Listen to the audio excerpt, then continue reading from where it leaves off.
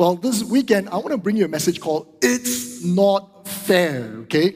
If you have kids of any age or at any point, you would have heard this said and lamented many, many times. My kids themselves oftentimes have said this to us, it's not fair.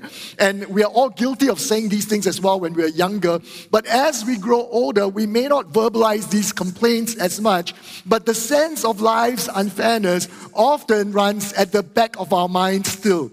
We put in the effort, but the results are not commensurate to what the effort that we've put in. We made sacrifices in the present, but the yields from these sacrifices just don't seem to be materializing. We adopt an attitude of, and posture of meekness and surrender, and yet internally we continue to struggle with the sense that we are getting the shorter end of the deal. And this is just some description of how we might feel about how life can be unfair. In fact, I want to share this that I've seen worse than these things, such as when loving, caring parents just somehow going about their lives trying to follow our Lord Jesus suddenly lose their children. Case in point, almost exactly a year ago, our pastors in Detroit, Michigan, in the States, Pastor Cameron and Delia, lost their eldest son, Caleb. And he was just 13 years old, a boy in his tender years with his whole future awaiting him. Caleb was brilliant, athletic. He was serving in church, leading worship, caring towards his younger siblings. He went to bed one night and he just never woke up again. How is this fair? How is it that God would allow something like that to happen, especially to good people that are simply trying their best to serve Him? I would like to show us a scenario of unfairness that is portrayed for us in the Bible this weekend. Now, let it be known first that I don't intend to give us some explanation to answer the question as to why things turn out the way they do. Why are things unfair? Because I want to tell you this, I can't explain it. In fact, I don't think the Bible seeks to explain it either.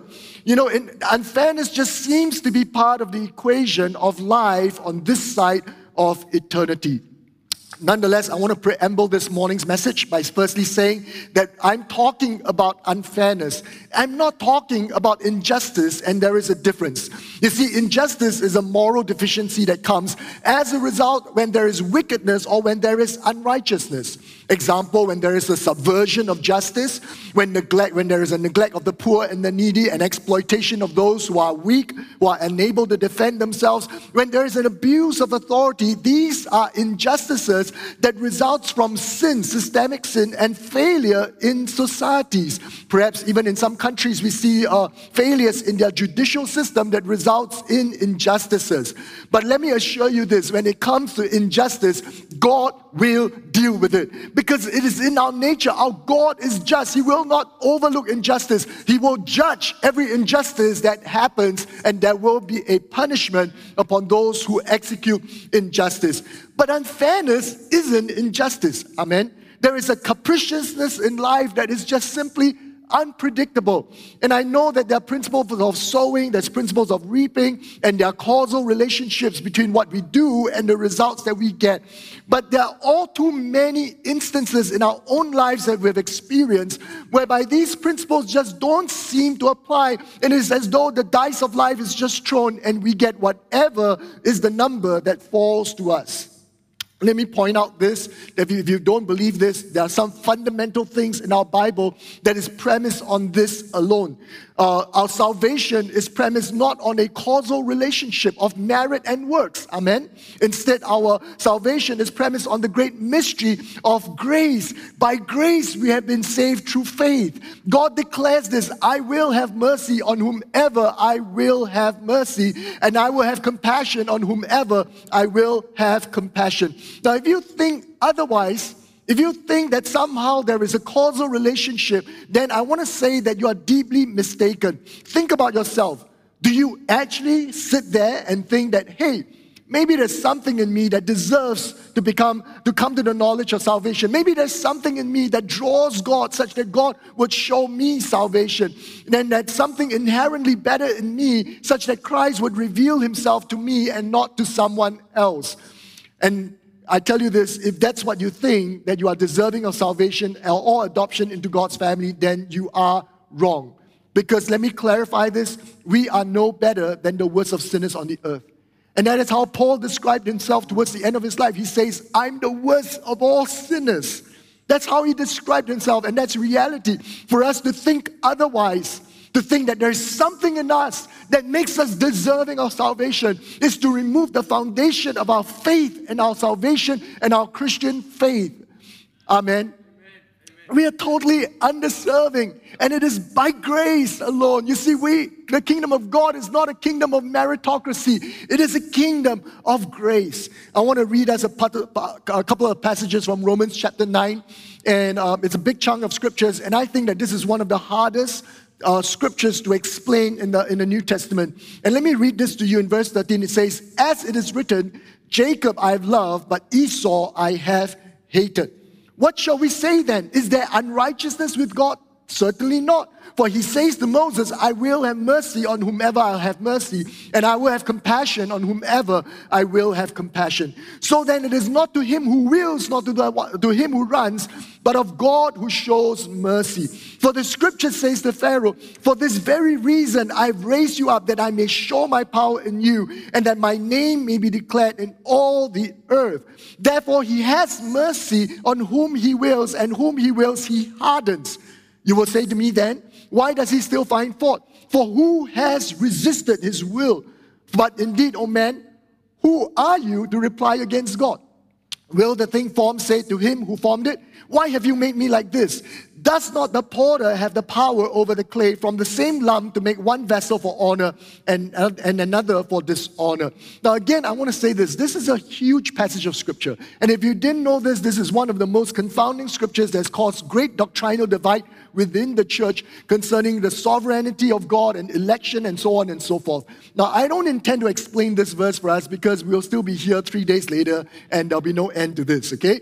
But I do want to point out two things for us. The first is this. If there is something in all of us, and then, all of us have this desire innately in us that we want to stake some kind of a claim to think that we earned something, that we did something by our own effort, that we carve a career out for ourselves. That what we have today is because we did something about it.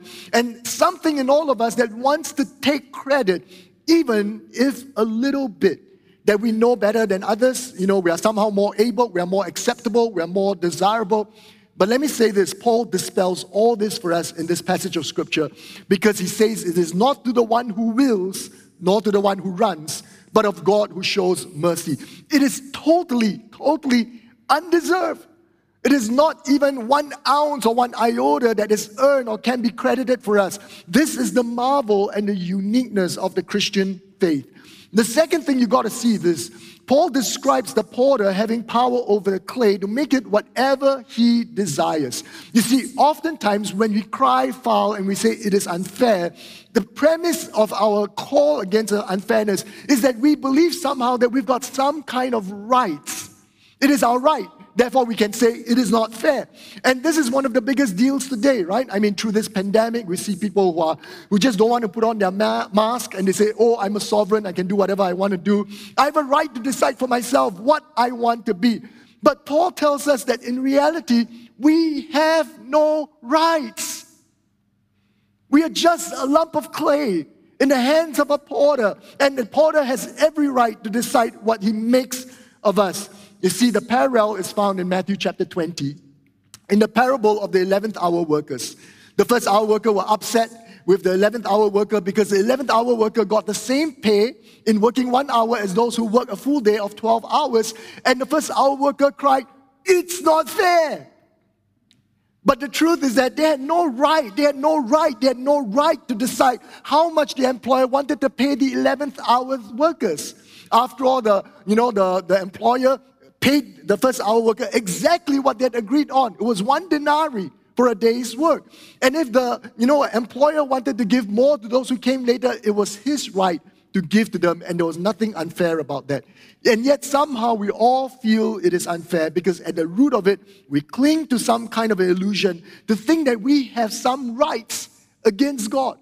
We have some rights to demand from God, when in essence we do not. Now here's something that we got to come to terms with, okay? You got to settle this. You got to accept this.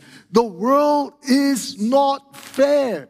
And we have no right whatsoever to demand fairness from the creator of this world and says, God, you got to be fairer to me. No, I said this last night in the service. Pastor Young is 62, going to 63 years old, and he's got a full head of hair, okay?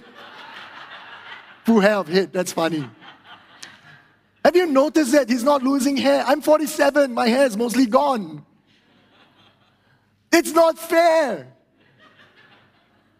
Some of us, we grow up in environments where there's a silver spoon born in our, in our mouths when we're born. Others of us, we have to struggle through things. It's not fair. Some of us are short, some of us are thin, some of us we eat a lot and we never grow fat, and some of us we eat a little bit, we balloon. It's not fair.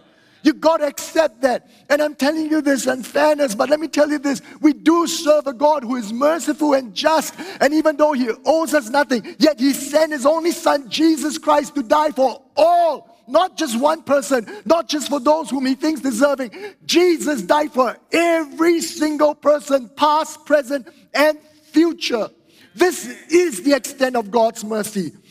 He's just so much so that He gives even us who have no rights a right to choose, to decide.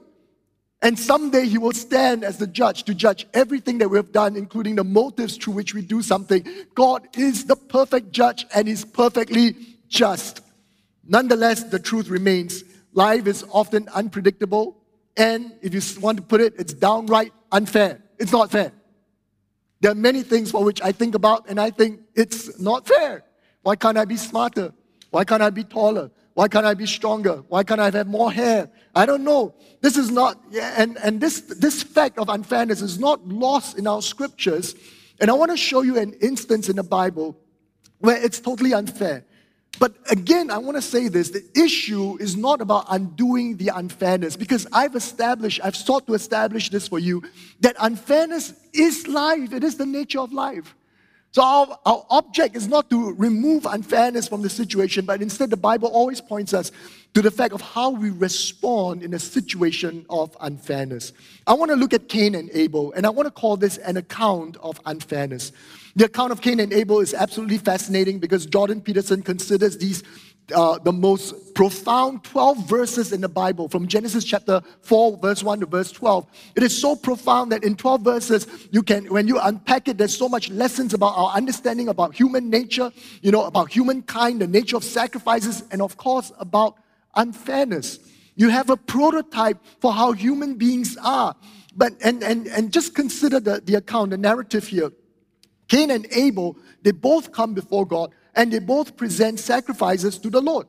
But the Bible tells us clearly that Abel's sacrifice was received and Cain's sacrifice was rejected.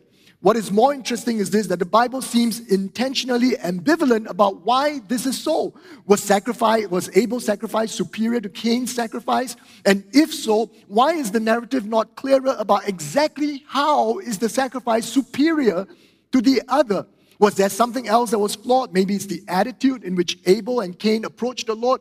You see, exactly why is it so? We may make a few guesses, but honestly, the Bible is totally silent, such that we cannot really be absolutely sure what is the reason for one to be accepted and the other to be rejected. But the subject matter I want to look at firstly is this whole thing about sacrifice. Because sacrifice is important.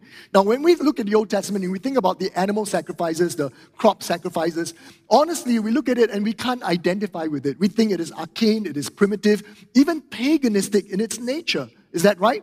And this whole concept of sacrifice seems far-fetched. But I want to tell you, sacrifice is the closest thing that we can understand. Because it is something that every single one of us, myself included, it's something that we have all done in our lives. You see, a sacrifice is simply giving up something that is of value for the sake of something else that's considered to be of greater value or greater worth. We've sacrificed playtime when we're young in order to give more time to study. We've given up something valuable now so that we can reap something better in the future. That's called opportunity cost. We abstain from legitimate pleasure so that we can dedicate our lives to our calling. And the whole idea of sacrifice essentially leads us to concepts like discipline. Without the idea of sacrifice, there is no discipline. Why do you discipline? Why do you make sacrifices through disciplining yourself? We would never understand delayed gratification. because that again is a concept built on sacrifice. We will not be able to perceive and consider the future, not just for ourselves, but for the next generation if we don't understand the concept of sacrifice. Now, this is the thing that makes us human. This is what enables the construction of civilization. Just a simple concept of sacrifice, the whole human civilization is born. This is what separates us also from the more primordial instincts of animals that can only have sight and consideration for the present and for the now and not for the future. That's what distinguishes us as humans. But here it is, Cain and Abel, they both present a sacrifice. Now, let me tell you this, it cost both of them something. It took something away from them. They were acting as humans and giving form to humanity through their act of sacrifice. But the strange thing is that one is accepted, one is rejected. Now, there is something obviously flawed in Cain's nature and character, and this is without doubt because his rejection aroused such wrath and anger that required to be vented through I knew I was going to fumble over this word, okay? The annihilation of his own brother, okay? I mean, he got so angry that his anger could not be satiated till he kills his own brother, right? And, and we think about this, we look at this nature in Cain, and we think, man, he's a horrible person. But can I suggest this to you? This capacity for violence and atrocity is in every single one of us. Place yourself in a time of Cain and Abel where murder was not yet, did not require or did not demand an apprehension before the institution and the giving of laws. There was no trial in court that would be required. There is no sentencing. There is no capital punishment that awaited an act of murder. Perhaps if we were placed in that situation ourselves, many more of us will act upon our murderous imaginations. Amen?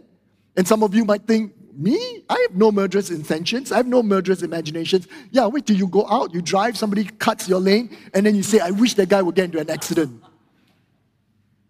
Wait till somebody steps on your toes, and then you wish them the worst. You see, Jesus told us that murder in its most basic form is unbridled anger directed at another human being.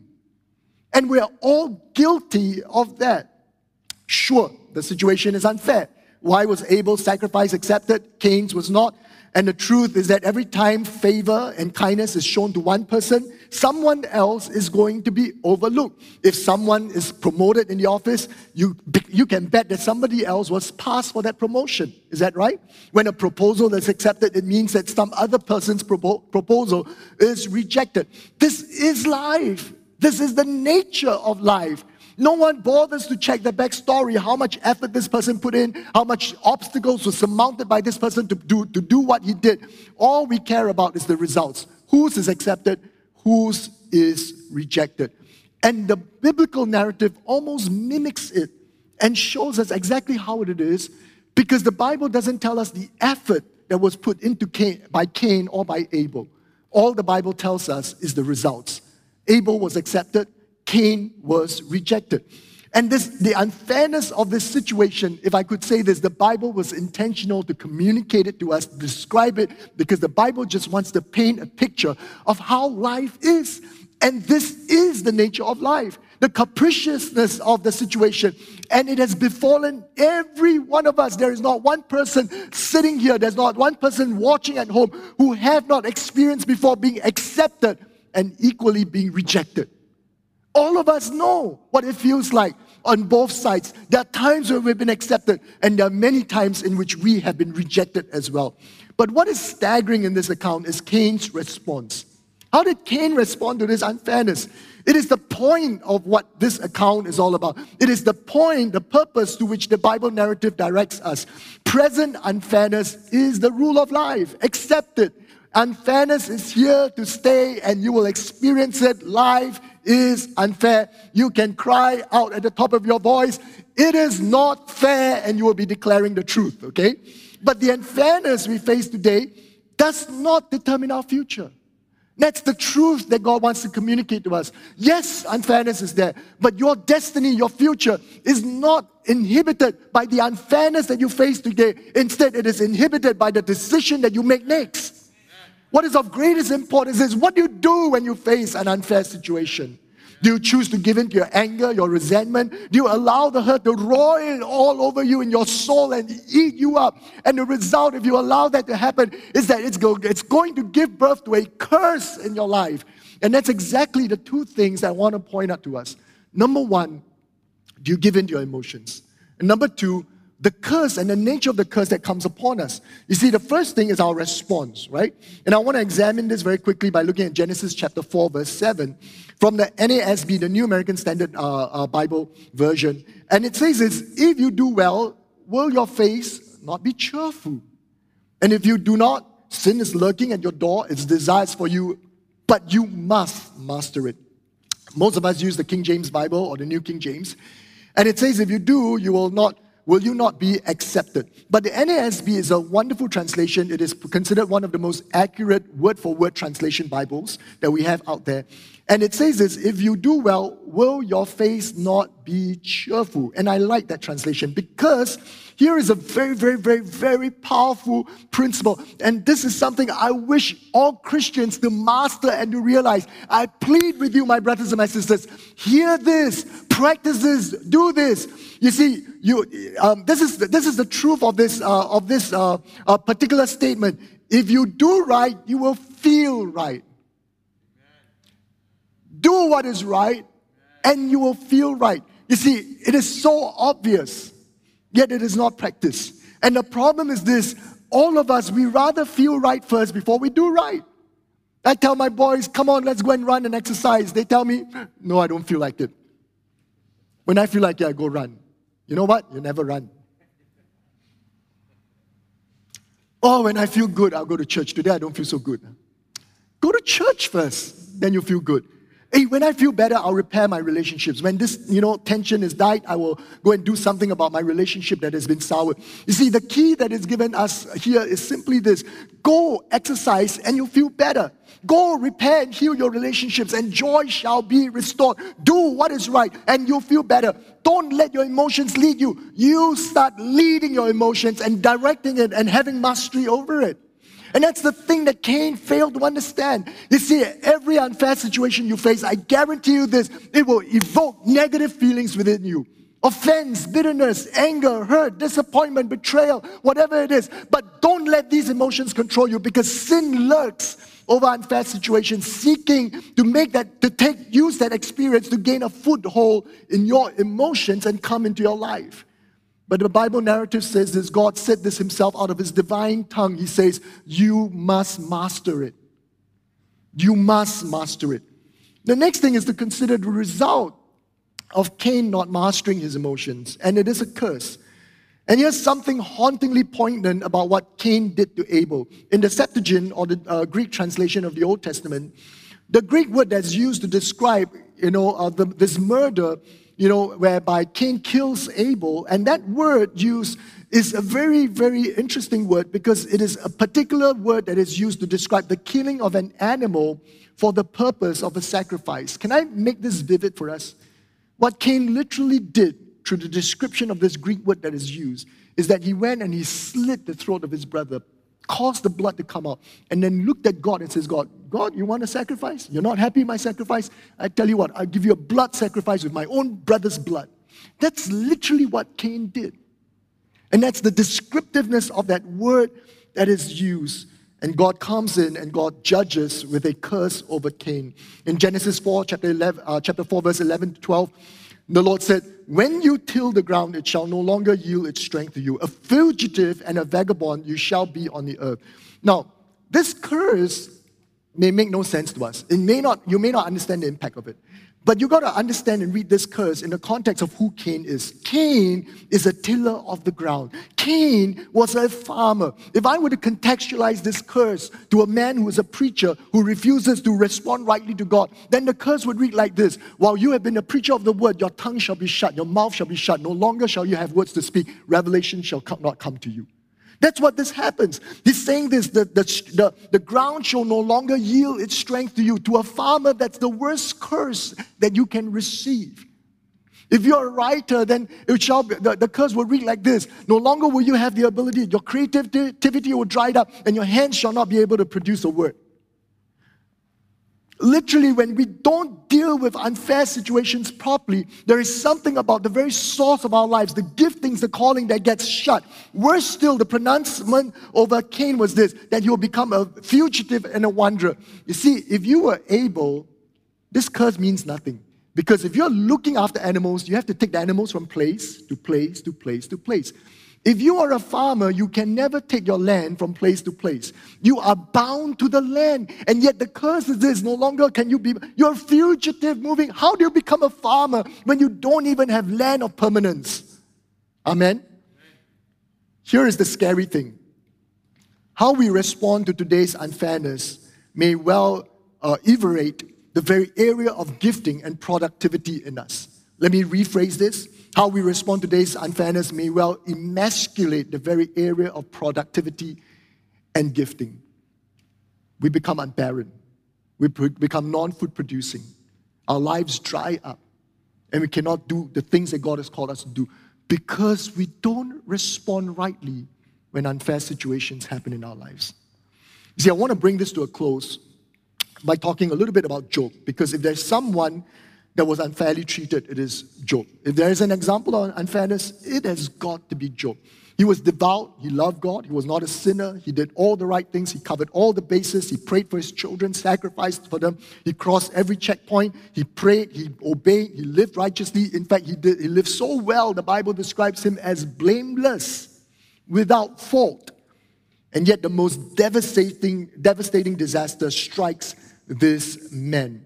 Notice this, if you read Job from first chapter to the last chapter, not once is it told to us that at the end of the trial, God comes to Job and explains to him, hey, my son Job, this is actually what happened. I had a discussion with Satan, and I had a bet with Satan that you will hold well. No, God actually never explained to Job why the disaster happened to him. And I tell you this, God is not obliged to offer us an explanation as to why unfair situations happen in our life.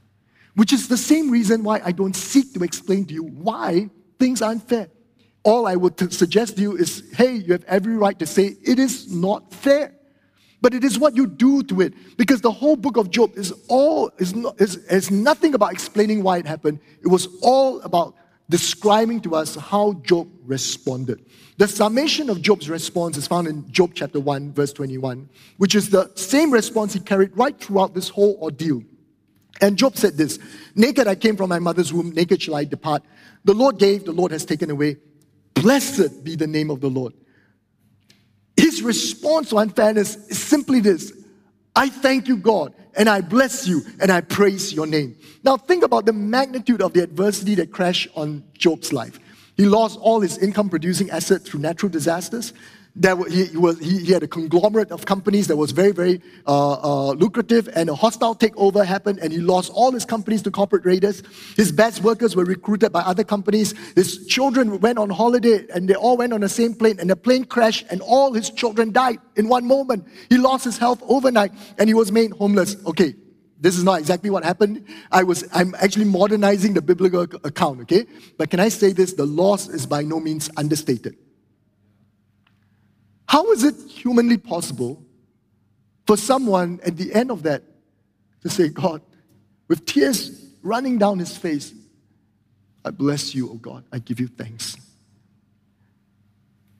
And I think that in the life of Job, we're given an antidote to confront the unfairness of the circumstances that comes to all of us.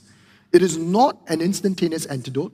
It is an antidote that if we begin to do it and practice it, it sets us towards a path of healing, freedom, and more than that, success subsequently. And this is what he does. This antidote is an antidote of gratitude, of thanking God no matter what situation confronts you. You see, when Job's wife gloated him to curse God, Job's response in Job chapter 2 verse 10 is simply this. He said, shall we accept good from God, and shall we not accept adversity? This is gratitude. This is an ungrudging attitude of thankfulness. Shall we accept good things, and then when adversity and unfair situation come, we blame God? I want to end with two quotes by a man called Roy Higgins. And he says these two things. He says, happiness does not lead to gratitude. Gratitude leads to happiness. don't get this wrong. If there is a lack of joy in your life, practice gratitude. Learn to give thanks. Take time, discipline yourself on a daily basis to thank God for all that's happening around you. The second thing is this, the second quote he said is this: joy is a function of gratitude. Gratitude is a function of perspective. Again, joy comes when we are thankful. But how do you be thankful? You be thankful by changing your perspective. Many of us maybe are complaining, hey, HBL again, all my kids at home, how to survive. But did you know that if you can execute HBL, it means that you've got a laptop at home. It means that your kids can go to school. It means that you have a home and shelter where your children are safe to remain at home. Did you know that in many places, children cannot go to school? Do you know that in many places, children are exploited? They don't have internet connection. If you change your perspective, I tell you, you can look at HBL and say, thank you, Jesus, for HBL. And that will create joy. That will change the atmosphere at home. This is what God is saying to us. Yeah, it's unfair. Another tightening of measures. 81% vaccinated. Why? Still like that. Just shut up, okay? Everybody just shut up. I mean shalom, okay? I'm sorry. You see, that's what makes a difference. Can you imagine if all the Christians in our country just lift up our hands and say, thank you, Jesus. Thank you, Lord. Thank you, God. I know if you're a gym operator, it is so unfair. You guys are the first to get closed down. If you're an F&B person, again, kena. I know it's not fair. Yeah, but we cannot right the unfairness of the situation. But we can right our response. It says, Lord, I thank you. I thank you. No matter what, the Lord has given, the Lord has taken. Blessed be the name of the Lord. Let's all stand to our feet, shall we? And let's pray. Father, we just thank you so much for your goodness. Father, there's so much good you have done to us. There's so much good you have poured on us, Lord. May we not let unfair situations blind us from all the abundance and the good and the prosperity that has fallen upon us, Lord, go to waste, oh Lord. And then for us to ignore everything that you have done for us, the salvation that you have given us, Jesus suffering the most cruel death so that we have a hope and a future for eternity, oh God. Father, open our eyes, we ask you, humble ourselves if we have not responded rightly in the past. Lord, we ask you to forgive us, oh God. And we ask you to help change us, reconstruct us, realign us, give us fresh perspective of how to look at things. Help us to put in place things in our life so that we would respond rightly to the situations that confront us, especially when they're unfair, Lord. Father, we thank you, Lord, that you're for us and not against us, and you love us with an everlasting love, Lord. And therefore, we commit ourselves, we present ourselves to you, Lord. May you cause the joy of the Lord, the thankfulness, gratitude to overflow in our hearts always, Lord. We bless you, Lord. And now, Lord, I just speak your blessings over your congregation, those who are present here, those who are tuning in from Miri and different parts of Malaysia, as well as our audiences, Lord, who are watching online, digitally. Lord, may the blessings of God the Father, the blessings of God the Son, and the blessings of God the Holy Spirit be with you and abide with you now and forevermore. And everybody say, Amen. Amen. Praise the Lord.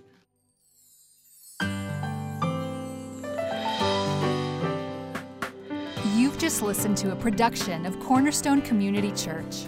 Please note that all unauthorized reproduction, distribution, or sale of the recording is prohibited.